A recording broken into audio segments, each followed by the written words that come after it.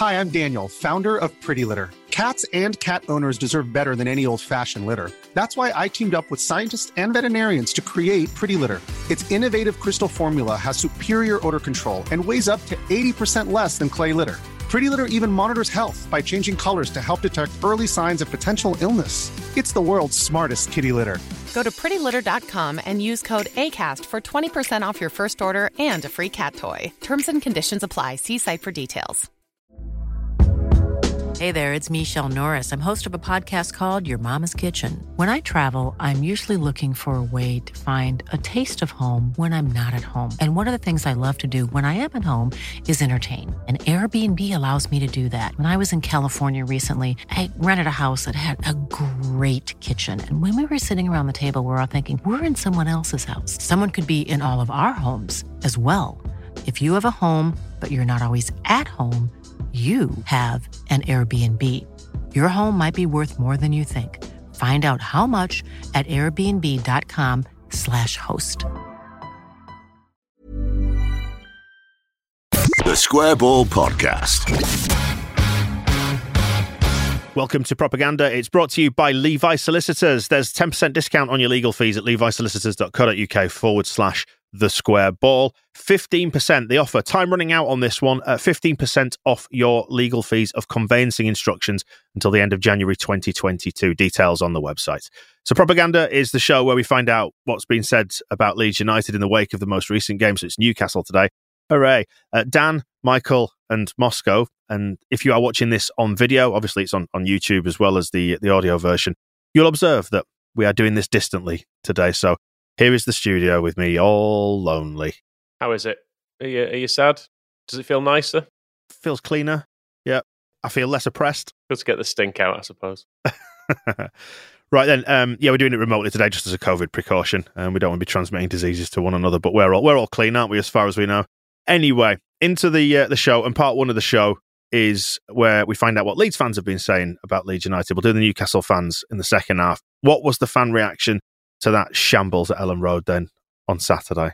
We'll start with Craig Robertson because he said nice things. He said, we didn't get anything wrong.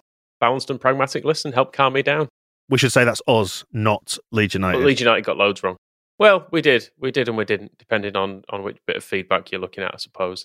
A fair number of people pointing out that we were actually quite good in the first half, just missing a strike. So it's all fine then. We don't need to worry. Nobody needs to be sad about that at the weekend.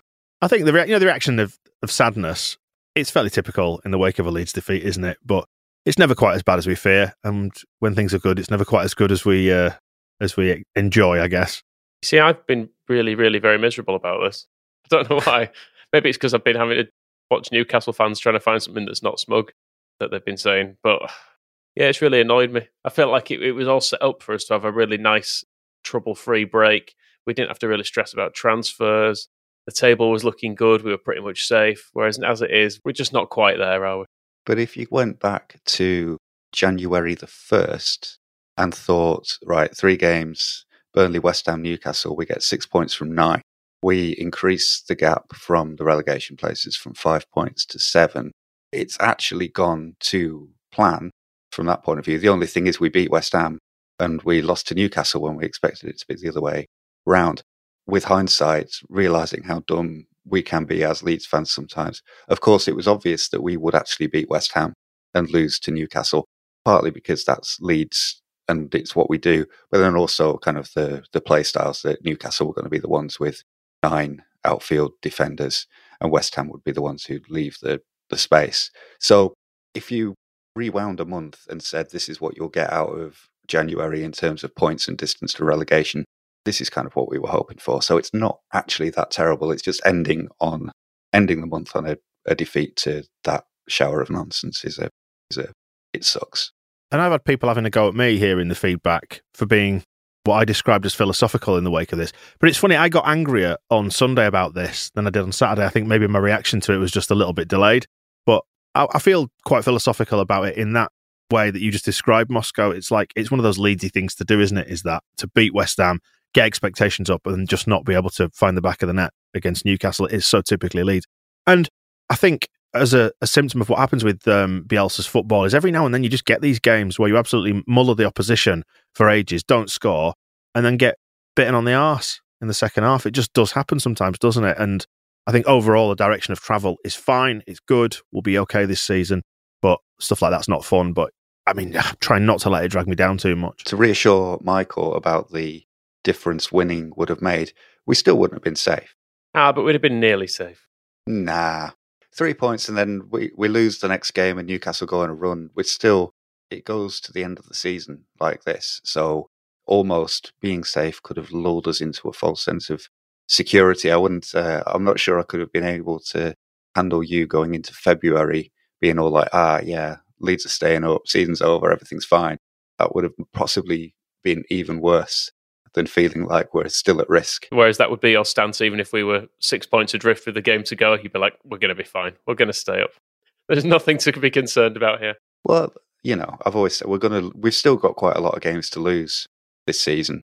So that's something to look forward to. And I think, I think there would have been some danger inherent in assuming that beating Newcastle would have made the rest of the season a breeze. Still just going to be the same. If you're going back to the this happens sometimes, a few people, Boney M, Philip, West Ham, Ralph, all kind of likening this to the Championship days where these games would occasionally happen that we'd play well and we'd sort of lose our way and just not be able to score. It reminded me really of every game we played against Gary Monk team in the Championship. They came to time waste from the first minute, and once we got past an initial spell of running out of ideas, it just felt like the game got away from us. It's a bit of a Bielsa thing as well. I put it in my match report about, he always calls the 2002 World Cup with Argentina that he owns the greatest failure in the history of the Argentina national team. And that was because they needed to beat Sweden in the third group game to qualify for the knockout stages. And they went a goal behind on the hour. And it was exactly the same thing. They had, well, it's not exactly the same thing because they had Ariel Ortega and Gabriel Batistuta, whereas we had Tyler Roberts and Dan James. But they couldn't score. And throwing absolutely everything at it. They've got an equaliser in the 88th minute, but it didn't get them through. And it's one of the hitches with Bielsa's football is that if you go ultra defensive and even the best players then have a problem unlocking that kind of tight defensive play, which is why teams do it. And it doesn't mean that Bielsa's found out, and it's not something that we can never overcome because we won a lot of those games in the Championship, but it increases the chances that we'll get mugged. It's just dead annoying, isn't it? Around the philosophical question of are we safe? Yorkie Dave says, do we all feel like we could still go down after that? So flat after convincing myself that Newcastle are just as bad as Watford. I think they are. I think they are a bad side, but we just leads it in, didn't we? We just couldn't finish. Tyrone's Minge, the interesting name there.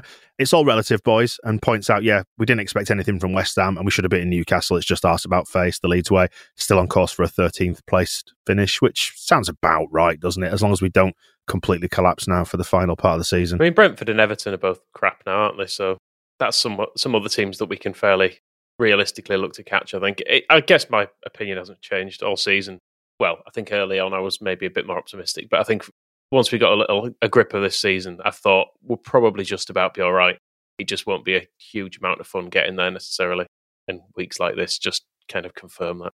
We still can go limping up the way to mid-table, and I wouldn't be surprised if we do. I think I said the other week, and I still feel like it, that the teams that are below us now will finish below us. I don't think any of them have got the capability of overtaking us. They can sign all the Chris Woods that they want. They can bring in all the Roy Hodgsons that they like. There's nobody there that's got anything more to give than what they do. And I was saying it on Saturday, and I still feel like it, that if we can beat West Ham, Newcastle can't. But then it just comes down to why the F they can beat us, which isn't fair. But we are better than all those teams. Norwich against was it Norwich against Watford on Friday night?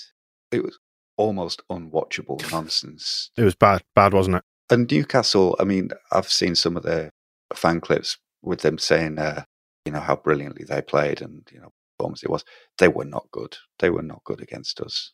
We ended up giving them a goal with lots of stupid ways. Otherwise, they were not a good team, and they won't be a good team. And I'm sure last points they'll win this season. I think they are possibly getting themselves into they've managed to talk themselves into being in good form of Newcastle fans off the back of this one, just because they've scored it was a lucky goal. We should probably mention the goal. Meslier saves that nearly always, and they don't win that game. And in the first half, with the striker, we're probably a goal or two up at half time, and their problems are not over. I think is the key to that. That they're kind of like, well, we're going into the break now. We've got this form. They did like a nice picture in the dressing room afterwards, didn't they? They were all like, they've done it after both their wins this season. So they say so far to show for this season. They have 2 celebratory dressing room photos. It's absolutely pathetic. Just on the team selection angle, I think there's a grain of truth in this, and this is what I was talking about and why I'm philosophical, is like, we're basically all living in Bielsa's world here, aren't we? A willing hamstring donor is the name attached to this particular comment. And just saying, essentially the point is, why not square pegs in square holes rather than the movement of all the pieces, and then taking off our only actual central midfielder when the midfield was already patchwork from the start. I think that's absolutely fair, is that? And, you know, like we said before, like Tyler Roberts is a lightning rod for all the criticism. Sometimes it's deserved, sometimes it's not. You know, he didn't exactly cover himself in glory in that goal, but then again, neither did Llorente, neither did Meslier. It would be nice to have some midfielders. It keeps coming back to that, doesn't it? About moving the pieces around, that maybe if you put Yelder in at left back, Dallas can play in midfield, you know, but then again, do you want to lose Rodrigo? I don't know. And this is it. We just got to kind of sit back and say, well, this is Bielsa. He's not above criticism. He's not above analysis, and it'll end up however it ends up. There is a contribution to that on the back of having watched the under-23s last night against Blackburn. So we're recording Tuesday morning. They lost 4-0. Yelder started at left back for the under-23s and was awful for the first 20 minutes at least as part of a team performance that was terrible, but he literally could not put a foot right. And that's not to say he's a bad player or anything, because we've seen him play brilliantly in the Premier League. But it kind of, when you talk about why you would rely on Stuart Dallas at left back instead of, how old's Yelder? He's like 18 and he's played a couple of good games. And this is it, a couple of good games from a teenager, and we decide that they're the left back solution for evermore. It's not development at that age. It's not always a linear, just a straight upward line. And I think it's the same as to why Bielsa will bring on Tyler Roberts ahead of Gelhardt. He goes for the most experienced player who, in theory, is more reliable and more able to produce a regular sort of style of performance. It's certainly regular. We know exactly what to expect. But you do know what to expect, and I suppose to take off the kind of the edge on that, you don't know what to expect from Yelder, for example, at left back. He could have another great game. He could have a game like he had against Blackburn, and I think, whereas with Dallas at left back, you know what you're going to get from him, and you also know what you're going to get from Click and Rodrigo in midfield. It might not be perfect, it might not be everything that you want from your midfield, but you know what you're dealing with, and sometimes limiting the number of random elements, the risk chances is a sensible move, and then it doesn't work anyway.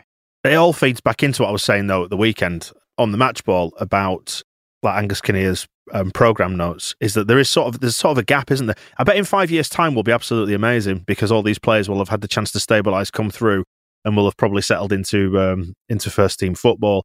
But at the minute, there's just sort of this lag, isn't there? There's this sort of latency between the first team and the sort of the aging bunch of players that we've got that are the core players at the minute, and those coming in to backfill once they go. There's kind of, you've got Lewis Bate, who's, how old is he? 19, something like that, and then you've got Dallas and Click, who are north of 30, the pair of them, and there's kind of nobody really in between to fill that gap. You're saying in 5 years' time, Tyler Roberts will be at his peak. Is that what you're saying? Yes, he will be, won't he? He'll be about 28 years old, so yeah, he'll be in his. He'll be finessing at that point. But do you know what I mean? Like, it's about the transfer policy and why it almost seems ill-advised that Angus said that, when we're not really utilising the under-23s as first-team players for the reasons that Moscow identifies, in that they're not quite ready yet. That they're good, but you don't know quite what to expect from them. I think the only one that's maybe crossed that Rubicon now is Gelhardt, and the crowd is kind of sensing it and wants him to be brought on, because they feel more like they know what they're going to get rather than that random under-23 factor. He's a striker as well, is Gelhardt. That's the other thing, that we very clearly don't have one at the moment. And we've seen Gelhardt and we know he's good. And it's hard to get your head around why he doesn't get some more game time at the weekend. I can see why he didn't start, because Dan James was good against West Ham. He was good in this apart from his finishing. And Gelhardt was returning from an injury. But it was when he made that change, it did seem to, in much the same way as Gelhardt coming on in previous games has really lifted the crowd. Him not coming on in this game, you could just sense it around the ground. No one like booed or shouted anything, as far as I could gather. But people just went, "Oh, it's Tyler Roberts coming on, is it? Not Gelhardt, right? Okay, let's see." And then eventually, when Gelhardt came on, he did a couple of decent things, didn't he, Gelhardt? But it felt like we completely, to use a Bielsa term, unbalanced the side by that point. I definitely would have brought on Gelhardt before Roberts, and it's what I was expecting. He'd actually been called back to the bench about 10 minutes before Roberts came on, on the hour mark. I thought, oh, great, Gelhardt's coming on. And then it changed. But I think on Dan's actual point about the under-23s and the transfers and the backfilling and the ageing squad, we've not even finished the second season out of the Championship yet. So I think these things do take time. And the thing about where is Tyler Roberts going to be in 5 years, he'll be playing for somebody else, because we will have had the time and the resources to get a better player. Whereas what I was always saying in summer when he got his new contract was that's probably a better option than trying to spend a lot of money on a better player right now. And it's funny, this is from my match report as well, but I've been thinking a bit for a while about transfers and things and general direction of travel. That when you look at clubs like Aston Villa, who are great, signing Coutinho and whatever, and Digne from Everton, none of that was their plan. Their plan in summer was they had that brilliant strategy, and their chief exec came on, did that video where he sits in his crisp white shirt and he explains how they're spending the Grealish money, and they've identified these 3 players with careful data analysis, and they will fill everything that Grealish used to do, and we'll use that money. 2 months later, it's all gone to shit. Dean Smith's been sacked. They have to bring Steven Gerrard in. He can't do any better with the team that they've got. So now they get to January and they have to spend all this more money to try and rescue something from their season. Leeds, coming out of the Championship, said, right, we're going to have 2 seasons and we want to finish 17th in both. And that was the budget, that was the strategy, that was the plan. And at the moment, they're 4 months away from doing it. Whereas every other team around, if you think of how many, Watford are now onto their 3rd manager of the season. Spurs shut the bed after 2 months. Scum sacked Solskjaer. Norwich, who else? Villa are the big one that always comes to mind. Everton just sacked Benitez, who was their big summer plan. Benitez, the trouble they went to get Benitez in, that's our strategy, that's our plan, that's the way. And then they get to January, they sell a player that he doesn't like and doesn't like him, and then sack him anyway. It's weird that Leeds are like the one club who've kind of gone, this is what we're setting out to do. We think this squad we've got will do it, and Bielsa will take them there. And they're quite close. And we probably think they're going to make it. And the panic is that all these other clubs are making big moves, and you get jealous and you start to worry that they're going to do something that we're not. Well, the panic is about going down, isn't it? That's at the root of it, is that just the existential dread that we think we might go back down again because there's so much at stake, and you take apart this side and the good things in it. It feels like so fragile. It's like a butterfly's wings at the minute, because if we do go down, then we have to sell off just about, everyone, don't we? I was just going to say, just on your manager changing point, every side beneath us, with the exception of Burnley, have changed their manager this season. Everton, Norwich, Newcastle, Watford more than once. And in terms of above us, not that many apart from Villa, who it's paid off for them in the sense that the Scum and Spurs, their top half, and Spurs and those lot as well. Interesting, isn't it? The point about aiming to finish 17th, I think weirdly, had we finished 17th last year, we'd probably be all right with this. It was just that we did so well last year and it was so much fun, and this season's a bit of a drag. But yeah, I mean, to go back to, everyone tries to do things in January, don't they? It's like when West Brom got Big Sam, I think that was before January, wasn't it? But they got Big Sam in, and then he made some signings in January. It's like, oh, he knows what he's doing. Does Big Sam? He'll get up the league. They ended up finish on like 25 points or something stupid, didn't they? They were absolutely shit for the rest of the season. Nothing changed, and that's the thing. Making changes at this stage, it can help, but mainly you will continue to be as bad as you always were.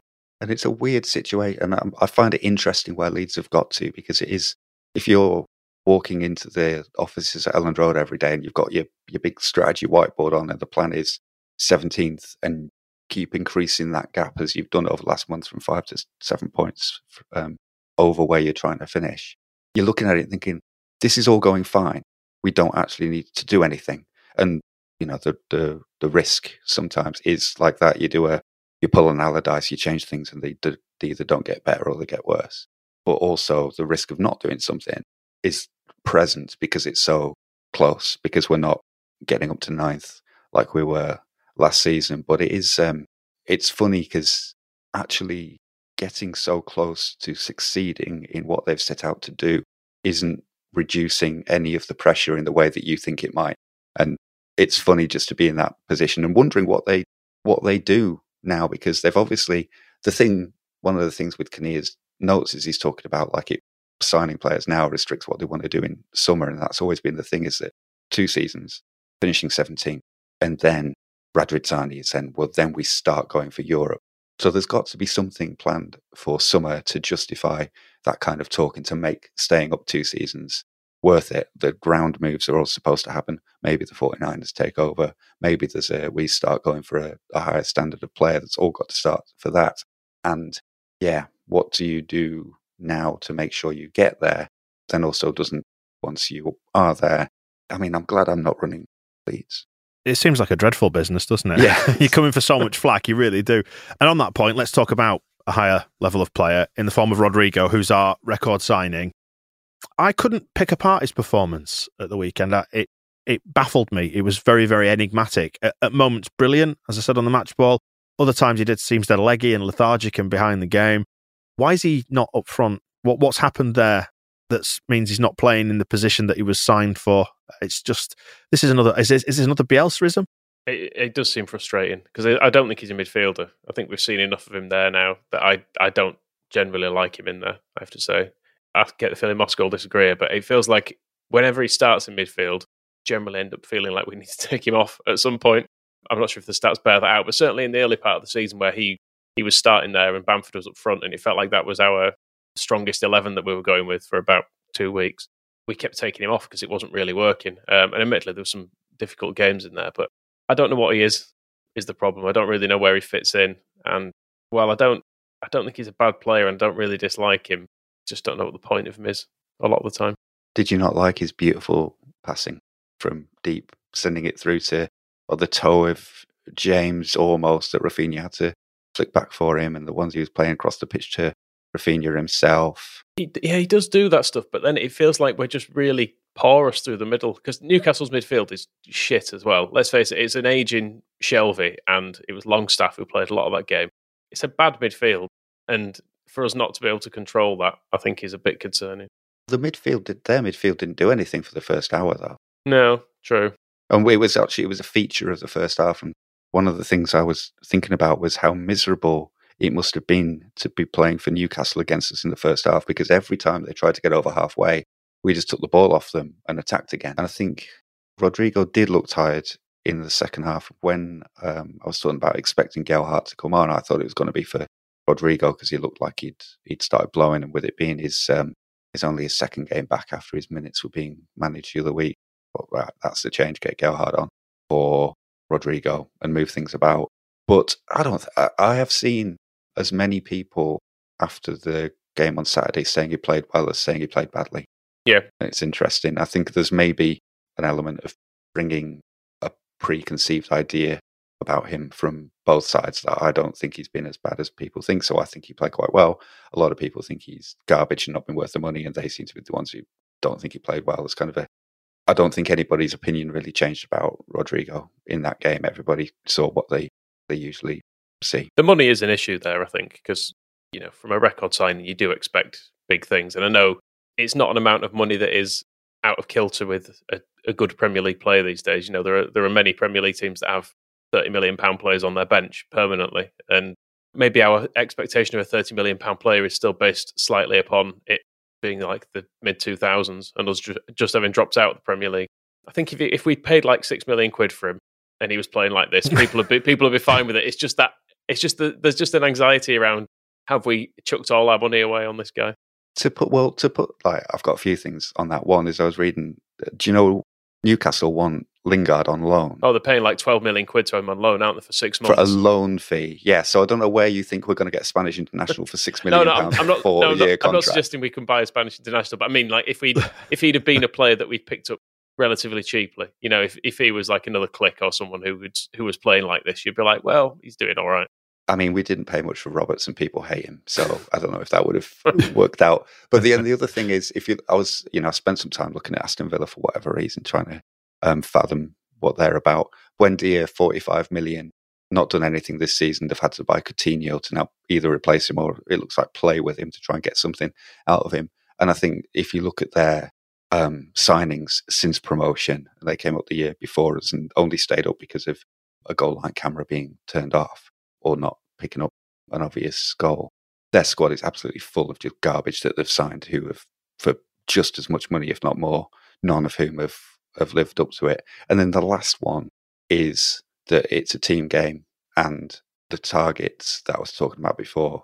If Rodrigo helps us get to 17th, fine. It's worked from a team perspective. He could have been more exciting along the way. He could have played better in all the matches, but there's kind of I think about it sometimes when people go through that kind of parlor game of rating Victor Orta's signings as hits or misses. And I think, well, we got promoted. So all of that worked. And, if you went through, I remember, and Dan remembers, 1990 and Howard Wilkinson's magnificent 7 for promotion from Division 2, who were all lined up as these are the guys who were going to get promoted. And there was Mel Sterland and Vinnie Jones at one end, but then you had, Chris O'Donnell, was he there? Chris O'Donnell. Mickey Thomas, who was 36 if he was a day and played like 3 games and disappeared. John Hendry had the Helder Costa of his day, played 1 season, contributed a bit, got injured, was decent, but then got sold because Wilkinson didn't sign him. Jim Beglin, who was important in the run-in, but then retired through injury in the next season because he was playing with broken legs already. So, but it didn't matter because those players got Leeds into Division 1. So the fact that a few of them were failures was not a problem, and Helder Costa falls into that category for promotion. That he wasn't brilliant, he wasn't exciting, but he got a couple of goals, he got a couple of assists, and he was in the team, and we went up. And from that point of view, Rodrigo seems to have a very good rep among the players. They all seem to think he's a fantastic professional. So maybe there's those points of view as well, that somebody that they work with every day has got value in the Pablo Hernandez sense, that we would have liked to keep Berardi around for his off-the-field stuff. If he's providing some of that at Thorpe Arch, then good. But he doesn't thrill, and I don't think we've ever seen the best of him. But at the end of the day, 30 million isn't bad if it gets you to the next stage. I also think that one of Rodrigo's biggest problems is Rafinha being so cheap and so good. Yeah. He's framed against that, isn't he? But there you go. Yeah, it's every player you buy, he gets compared against others, and he has the added difficulty as well, as we have Stuart Dallas in the team, who we paid like virtually nothing for, and Pascal Strauch, who we paid virtually nothing for. And some of these players look absolutely brilliant, but you can't just go and pick someone up from Ajax's youth team and put him straight into the first team squad for 200 grand. He's from years of development has become as good as this as Strauch. So it's the I think it definitely is. It seems to. I don't know if it weighs on him personally, but it weighs on our expectations of him. Does the price tag? I think the direct comparison for him is Pat Bamford at 7 million, who he was ostensibly to replace or be in competition with, but because he just turned himself into a 17-goal England international Premier League striker, we've never, until this season, when Rodrigo was also injured most of the time as well, needed to play him as a number 9. So it's been about putting him in as a attacking midfielder and seeing how that works. And at the same time, the one thing that has always been missing from the strategy of what they've been trying to do is that attacking, creative, central midfielder, whether it was Mikkel Cuisance, whether it's Conor Gallagher, Lewis O'Brien, or now Brendan Aronson. They've been trying to sign that player for the entire time since we've got promoted. So that's obviously the one part of what they were setting out to do that they haven't been able to do. And that might have changed things for Rodrigo. He may have sat on the bench and just watched Pat Bamford score all the goals if we got that player. I don't know.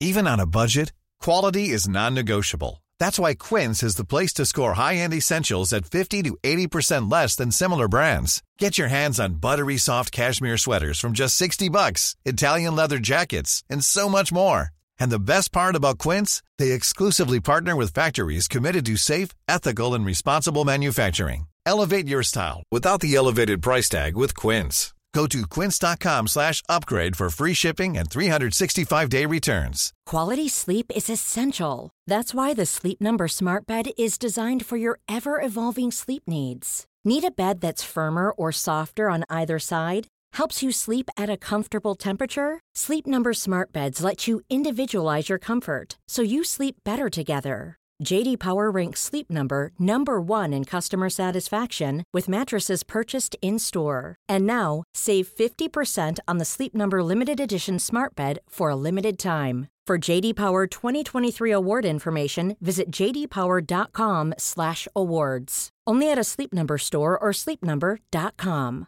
Life is full of awesome what-ifs, and some not so much, like unexpected medical costs. That's why United Healthcare provides Health Protector Guard fixed indemnity insurance plans to supplement your primary plan and help manage out-of-pocket costs. Learn more at uh1.com. This is part 2 of the show, where we find out what the Newcastle fans made of it all. Michael, you've been delving through their fan channels. What have you found for us, you lucky sausage? It's horrible. It's just horrible. It's trying to find anything. The problem is, they don't, after a win, teams tend to talk about themselves, which is really boring for someone who doesn't support Newcastle. They just kind of Twitter on about how, individual left backs played or whatever, and you think, well, does anyone want to hear that? There was a bit on Newcastle Fans TV talking about our team. They were bigging up Dan James. Said he was excellent. So they did a bit on us, but then they got weird. One of them started saying that Chris Wood was his man of the match and played so well that he was getting emotional just thinking about it. Right. That's an interesting take. Even the other people on the podcast with him were wondering if he was okay. Some of the takes are weird, I think, after a win. It's like on, we picked out Trippier as being not very good.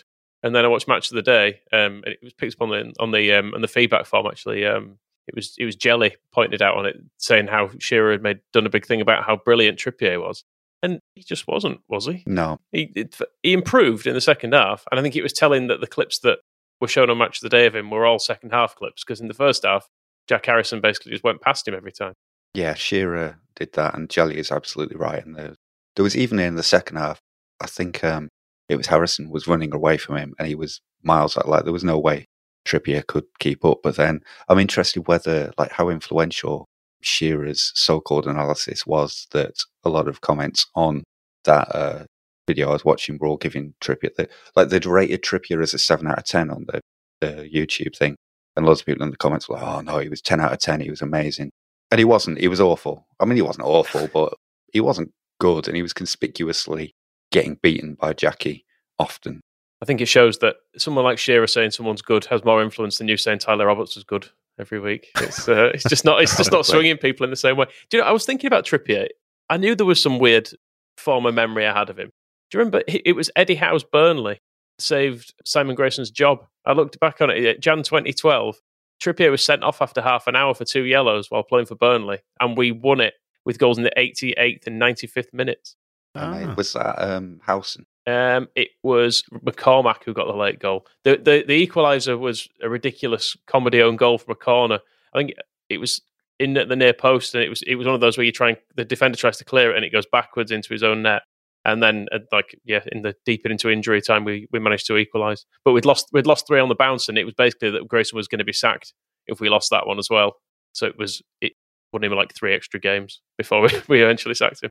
The Shearer on Trippier thing was so weird that I was thinking about it quite a lot. And it got to the point, his big ending of his piece was that he thinks Trippier should be future Newcastle United captain.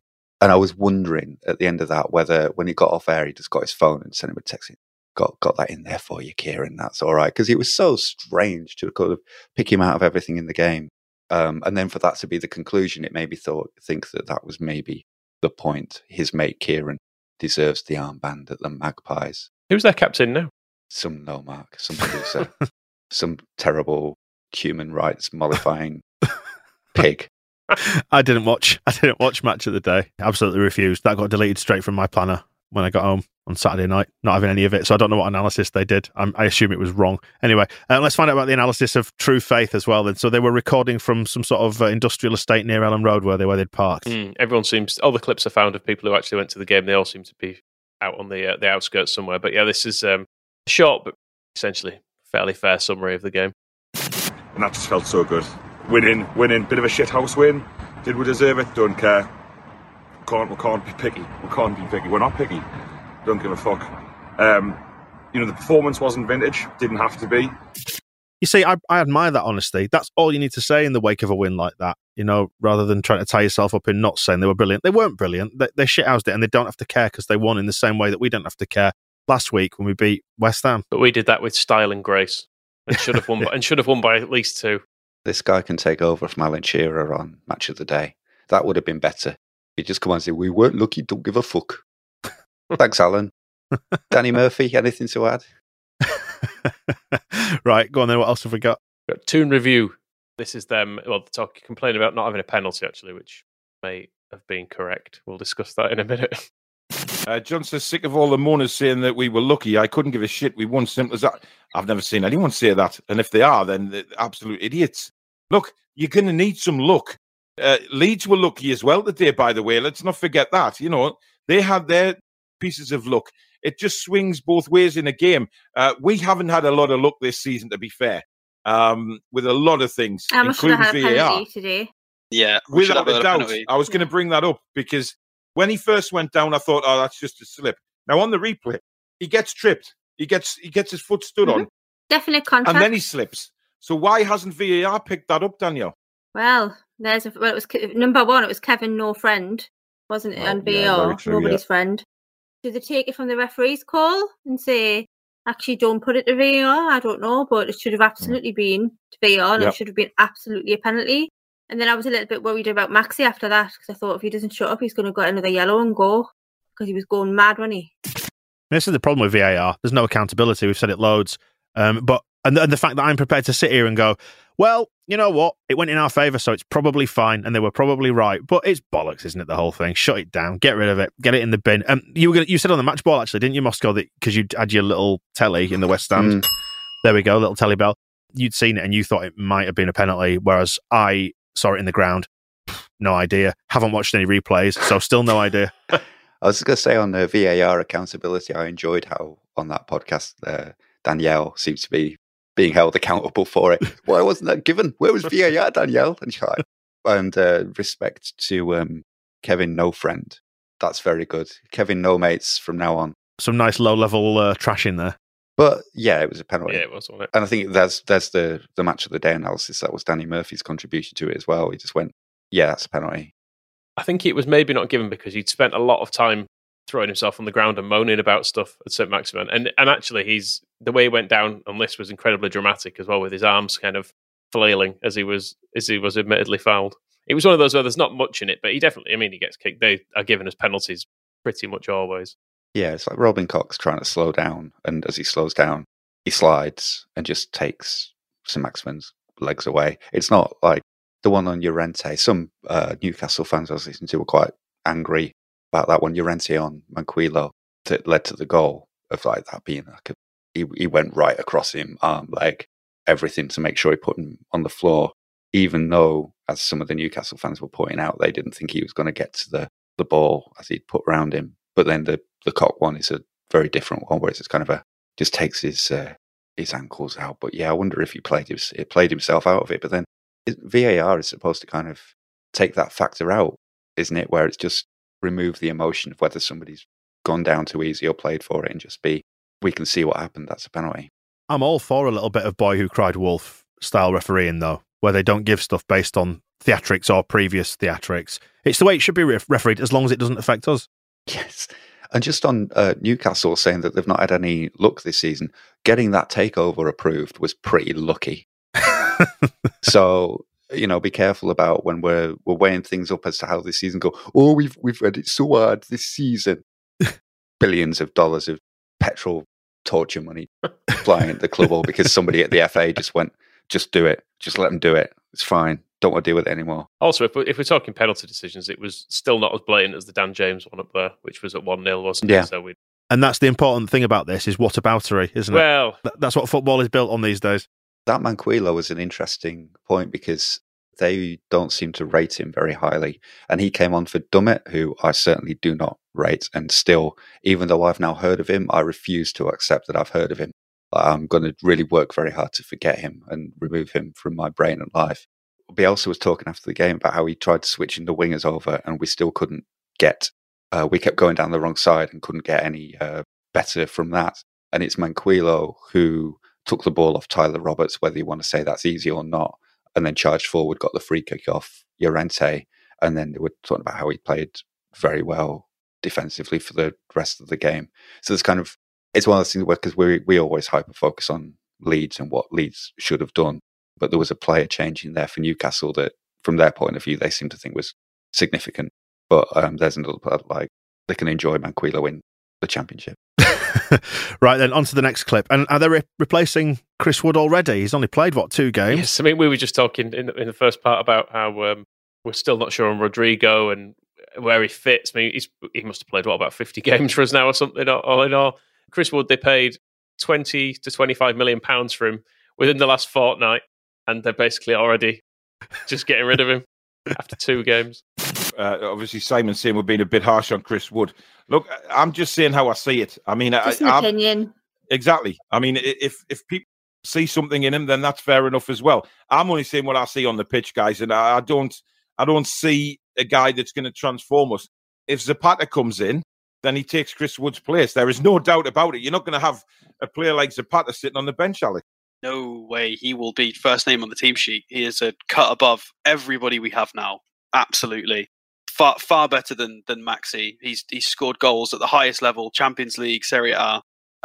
He's been doing it for several years. He is an absolute cut above. There is no way Wood gets anywhere near that starting 11 if Zapata comes in. So I don't know where Wood's going to fit in. If we do sign another striker, I don't know where Wood's going to play.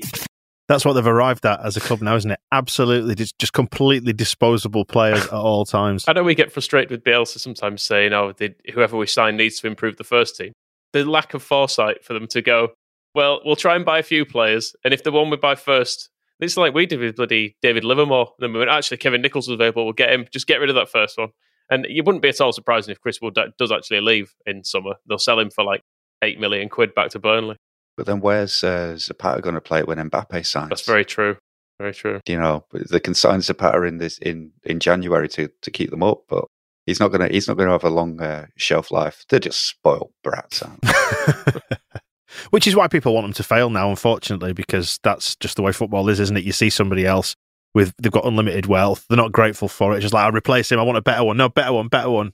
So you immediately wish ill upon them. Yeah, I mean, it's not just the way they are the players. It's the sports washing side of it is a bizarre element to all this, because they are. I mean, I know social media is not necessarily representative of everyone, but Christ, some of the legwork people are doing on social media to defend the Saudi regime, whether it's defending the fact it's not them, it's this investment thing, and that's completely separate, even though it's the exact same people, or to the point where people are saying, well, I saw someone trying to make the argument that you can't have a go at the Newcastle ownership because the British army have done bad things in the past elsewhere, almost like criticising the British Empire as a reason why Newcastle are allowed to have a Saudi owner. He's like, I don't think the British Empire ever owned a football club as such, did they? So it's not really the same.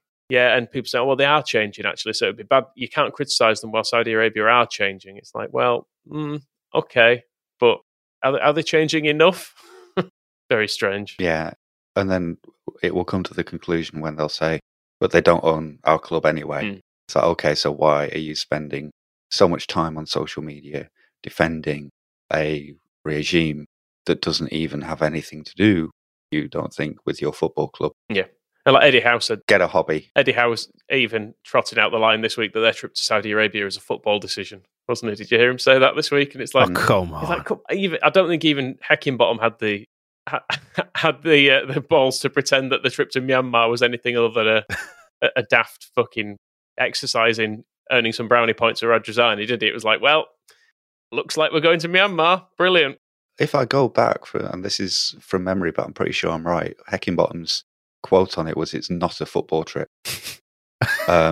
It was one of the few times he said something of value that wasn't with ball without ball.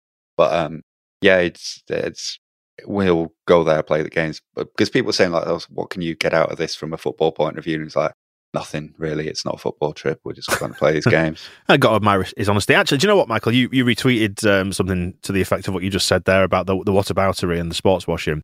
And I was reading through the replies, and actually, the one reply that I respected most was, because it was the most honest, was, I don't give a shit. And that is it's a valid viewpoint, and it's honest. Yeah, that's fine. Yeah, if your only concern with your club ownership is that they spend loads of money on players, that's a valid enough opinion, I think. Anyway, this is a conversation. This is a conversation for another day. Let's move it on to the clips anyway. Anyway, well, I mean, after we've had recent weeks, the people who are going to games in search of limbs, in search of the chaos, the carnage. That was it. This is someone called Adam Pearson, who's no relation to the Leeds United one, but he was instead doing live blogging from within the hospitality at Leeds. Hey guys, this is the table I'm on. As you can see, we've got the wine and cheese. My Heineken bottles down here. I mean, just look at that. I mean, you wouldn't see that at Newcastle. It's just an unbelievable experience. I'm going to enjoy these Heineken bottles because it was not cheap. But you're on the big time now, baby. That's the menu for today, guys. We've got salmon, sirloin. I mean, this is just heaven to me. I'm not really a dessert guy, but we've got chocolate tarts down there. I mean, tell you what, that's a decent 3-course meal. There's my starter, the salmon. Looks very nice. I mean, that almost makes up for the defeat, doesn't it, hearing these lads having a nice time? Christ. Wine and cheese, imagine that. Has he ever actually been out? Wine and cheese, you wouldn't get anything like this in Newcastle. I love it, trying to really make the most of the Heineken. As if that's come from the depth of the cellar at Ellen. Sir, we understand you've come all the way from Newcastle today. We have a finest Heineken for you. I've been to Sainsbury's at Team Valley in Gateshead. It's got cheese and wine.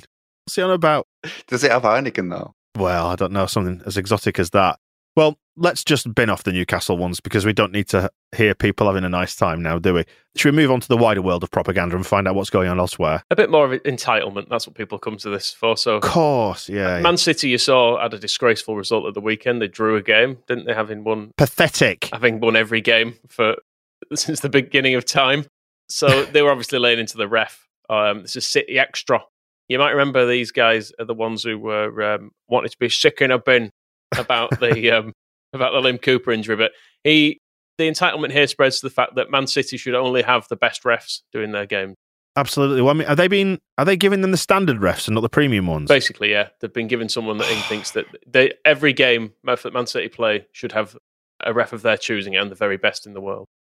Like the way the referee was going about the game, he just looked to me like he just didn't have control, or like he didn't know what he was doing. I just checked his stats here. This guy refs about 10 games in the Premier League every year. 10. He's not a proper Premier League referee. He's like in the middle of the Championship and the Premier League. Like, he's just a spare man. Like, I'm not being funny. I don't mean to be like rude to the guy and that, but like, this is the Premier League. Like, the Premier League needs to get a grip on this, or the FA, whoever's in charge of these referees, needs to get a grip. You know what I mean? You can't just be having some random Donny who's refereeing 10 matches a season, referee a crucial game. And some people are like, it's not crucial. We're in a title race. Any referee that City get, any referee that Liverpool get, needs to be like the best, regardless of who we're playing, whether we're playing Norwich at the bottom of the table or whether it's Liverpool versus City. It needs to be like the best referees, because this cost stuff, man. Who was it? I don't even know. But it's fine. It's fine for him to referee 10 games a season, just not Man City games, because their ones are important. They got a little ref, didn't they? And I think the legendary fixture of Southampton versus Manchester City. Oh, it's a massive game. Needs more respect. I'm just looking through for a historical example. So 1994, Manchester City represented by the likes of Andy Dibble in goal, Ian Brightwell, Keith Curle, Andy Hill, Michel Vonk, David Brightwell, Peter Beagrie, Steve McMahon, David Rocastle, God rest his soul, Uwe Rosler, Cellino's friend, and Paul Walsh, bringing on Mike Sheeran and Stefan Karl. That's Martin Margitson was the unused goalkeeper. That's the kind of respect. Prestige, Moscow. It's the heritage that this kind of refereeing appointment is just not respecting. You know, Francis Benali was playing for Southampton that day. Ken Moncal. These players deserve, for the memories of their contribution, Nicky Banger coming on, and you had to pronounce it Banger. He's a banger, even though his name was clearly Nicky Banger. Anyway, it's an absolute insult to what these players. We need to have better refs. For City, this is City, isn't it? They're that close. They are that close. This is Manchester United. Manchester United. It's Manchester United Football Club. Manchester United Football Club can't be having this. They had Brian Hill that day in 4th of April 1994, and wherever Brian Hill is now, they should bring him back. Well, part of the reason they were upset was because they thought there should have been a red card for a foul on Aymeric Laporte, which he tweeted a picture of his injury. I've included it here on the sheets for you to have a look at. It's a scratch, isn't it? Gash. Bit of a gash. It's pretty bad, but this was not a red card. No, and it was like, you say it's that bad. It's not that bad. It's like it's somewhere between the scratch that Silvestri had on his back. It's like that for the majority of it, and then there's a little bit of a cut. But I think it's fresh after the game. This? I don't think it's that bad. He's got a very skinny leg as Laporte. I was actually quite surprised. I'm glad it's not happened to my leg, but I think he'll be okay. And the tackle, the challenge was there wasn't any like force in it. I think was it Long, and he just left his boot as he was going for a 50-50 ball and nicked him, and it wasn't anything bad. He got a yellow card. It's fine. To listen to him describe it, you would think that his leg was being carried off the pitch in 8 or 9 pieces. With Laporte, I mean, you've all seen the photos of Laporte's leg. Yeah. It's torn apart, bro. The guy's going to need stitches. He's going to need everything on that. You know what I mean? He's going to need the best medical care we can give him. It's just absolutely ridiculous. You know what I mean? And I'm on the FA website here, bro. Yeah, about sending offs and that. It's saying, look, sending off offences. Serious foul play is a sending off. That is a sending off. It just is a sending off. I just don't understand it. I don't get it. Violent conduct is not violent, but it's serious foul. That is a serious foul play. Laporte's leg doesn't end up in the blender like it has if it's not serious foul. The blender. He's looked at the rules and it even says something about serious foul play, and that just is a red card. It's really cutting analysis, but yeah, he's going to need the best medical care we can give him. As if he's like had a Christian Eriksen incident. It's like he's come within. His life has absolutely flashed before his eyes at this incident. He's very lucky to be walking. Never mind playing football. I think that kid should be reffing Manchester City's game, shouldn't he? With a grasp of the rules like that. I did go back to, because part of their complaint was about a John Stones one where he was sent off for what was definitely a worse tackle, actually, if you're looking at them side by side. And his assessment of that, when he watched it, he went, "Oh, that's not great, but nah, it's a yellow card. It's a yellow card." And he's thinking like, whereas he thinks that this has been in a blender, his leg, and he thought that the Liam Cooper tackle made him want to be sick in a bin. It's worth looking up. Laporte tweeted this picture, and it's worth having a look at it just to see the extent of the injury, because genuinely not that bad. Well, we'll put it onto the video version of this, and people can see whether maybe with a graphic 18 certificate, graphic warning for a bit of a cut on the leg, something like that. Simon Hooper was the referee, by the way. I've heard of him. He's fine. He's not, but fine is not good enough for Manchester City. They're a premium football club. They should have a premium ref. It's very true. Twats. Right, go on then, Michael. What's next? Got a bit of poetry to bring you now for the to end the podcast on. It's a Derby fan, Ben F. Marg. He is on Twitter, and he's obviously got his GCSE drama as well as his GCSE English, and he's done a very moving performance of this. It's worth trying to see the video for it, because the level of acting in it is just toe-curlingly awful. But here you go. See if it brings any tears. Do we want to play out the show on this, like not come back in afterwards? Because I think this might be so moving that we're never going to top it. Depends if we want to make fun of it some more. Okay, fine. Let's hear it. This city needs Derby County, and now it's on life support. Mel Morris, the liar, now administrators. We're begging desperately to be bought. Save our club. We're crying. Football can't let this be. Weeks away from folding. That is an abomination to me. It's us fans that pay the price for one selfish, disgusting figure. One that convinced us we had the EFL on strings, and now each day sorry news is delivered. It's the uncertainty that's killing us. And for those who just couldn't care less, Gibson and Coig begging for a few quid. Can't you see this city is depressed? Hopelessly looking for answers in statements written blunt and cold. Tell me who stands by and laughs while club and livelihoods fold. Thank you, Wayne, and all the players and all the staff behind the scenes, because you've made us believe that despite all this, somewhere there's a dream. I don't know what's going to happen, and I doubt that anyone does. I do. Whatever happens, we're together. We're black and white forever. So please, save our club. Is it all right if I don't? I don't want it. It's the uncertainty that's killing him. That's not actually true. It's the mountain of debt and rules that they've broken, and the 2 pending court cases. And you know what's killing all the small businesses that rely on Derby County? Them going into admin and not paying them any of the debts that they're owed. I don't think you can pin that on Steve Gibson or Wickham, who's also had a hit to their economy because they were relegated from the Championship unfairly. And so they lost out on the visits from teams that they were playing at that level who pumped money into local businesses there. So if I'm going to save a club, I'll save Wickham. Got a nicer kit, and that's enough. I did learn something, though. It says Derby's a city. I kind of always thought it was a town. It's a really depressing city. I once got caught on the inner ring road in Derby. If you think Leeds is bad to drive around, then this was shocking. I was trying to get somewhere, and every time I came off a junction on the inner ring road, I was just in another wasteland, no nearer to where I was trying to be. This is pre sat nav, and honestly, I spent an hour trying to get back to where I'd dropped some people off. I said, I'll just drop the car in the car park, and I'll come back to this gig that we were going. And it took me an hour to try and get back. And then I think it was the morning after that I backed my car into. You remember my Peugeot? I do, yeah. You know, it had a big dent in the rear passenger door. That Derby, it was a pillar in Derby. So for those reasons, I think that's more than enough to send the place, to send the football club bust. And, you know, send the poem to Mel Morris. It's not our fault. And also, like, at least 75% of that poem was just, we're really stupid. Can you please let us off? Yeah, it's like Mel Morris convinced us that he had the EFL on strings. Yeah, everybody else saw that he was talking absolute bollocks.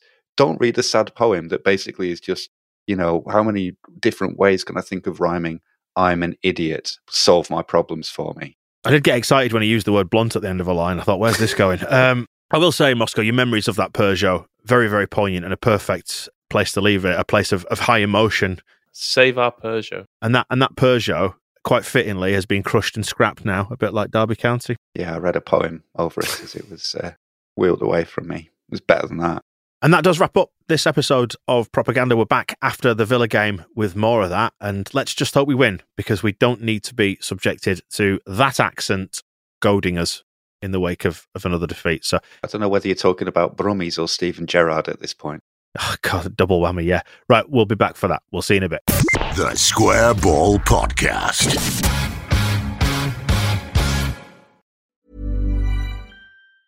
Even when we're on a budget, we still deserve nice things. Quince is a place to scoop up stunning high-end goods for 50 to 80% less than similar brands. They have buttery soft cashmere sweaters starting at $50, luxurious Italian leather bags, and so much more. Plus, Quince only works with factories that use safe, ethical, and responsible manufacturing. Get the high-end goods you'll love without the high price tag with Quince. Go to quince.com/style for free shipping and 365-day returns. Even when we're on a budget, we still deserve nice things. Quince is a place to scoop up stunning high-end goods for 50 to 80% less than similar brands. They have buttery soft cashmere sweaters starting at $50, luxurious Italian leather bags, and so much more. Plus, Quince only works with factories that use safe, ethical, and responsible manufacturing. Get the high-end goods you'll love without the high price tag with Quince. Go to quince.com/style for free shipping and 365-day returns. When you drive a vehicle so reliable it's backed by a 10-year, 100,000-mile limited warranty, you stop thinking about what you can't do and start doing what you never thought possible. Visit your local Kia dealer today to see what you're capable of in a vehicle that inspires confidence around every corner. Kia, movement that inspires. Call 800-333-4KIA for details. Always drive safely. Limited inventory available. Warranties include 10-year, 100,000-mile powertrain and 5-year, 60,000-mile basic. Warranties are limited. See retailer for details.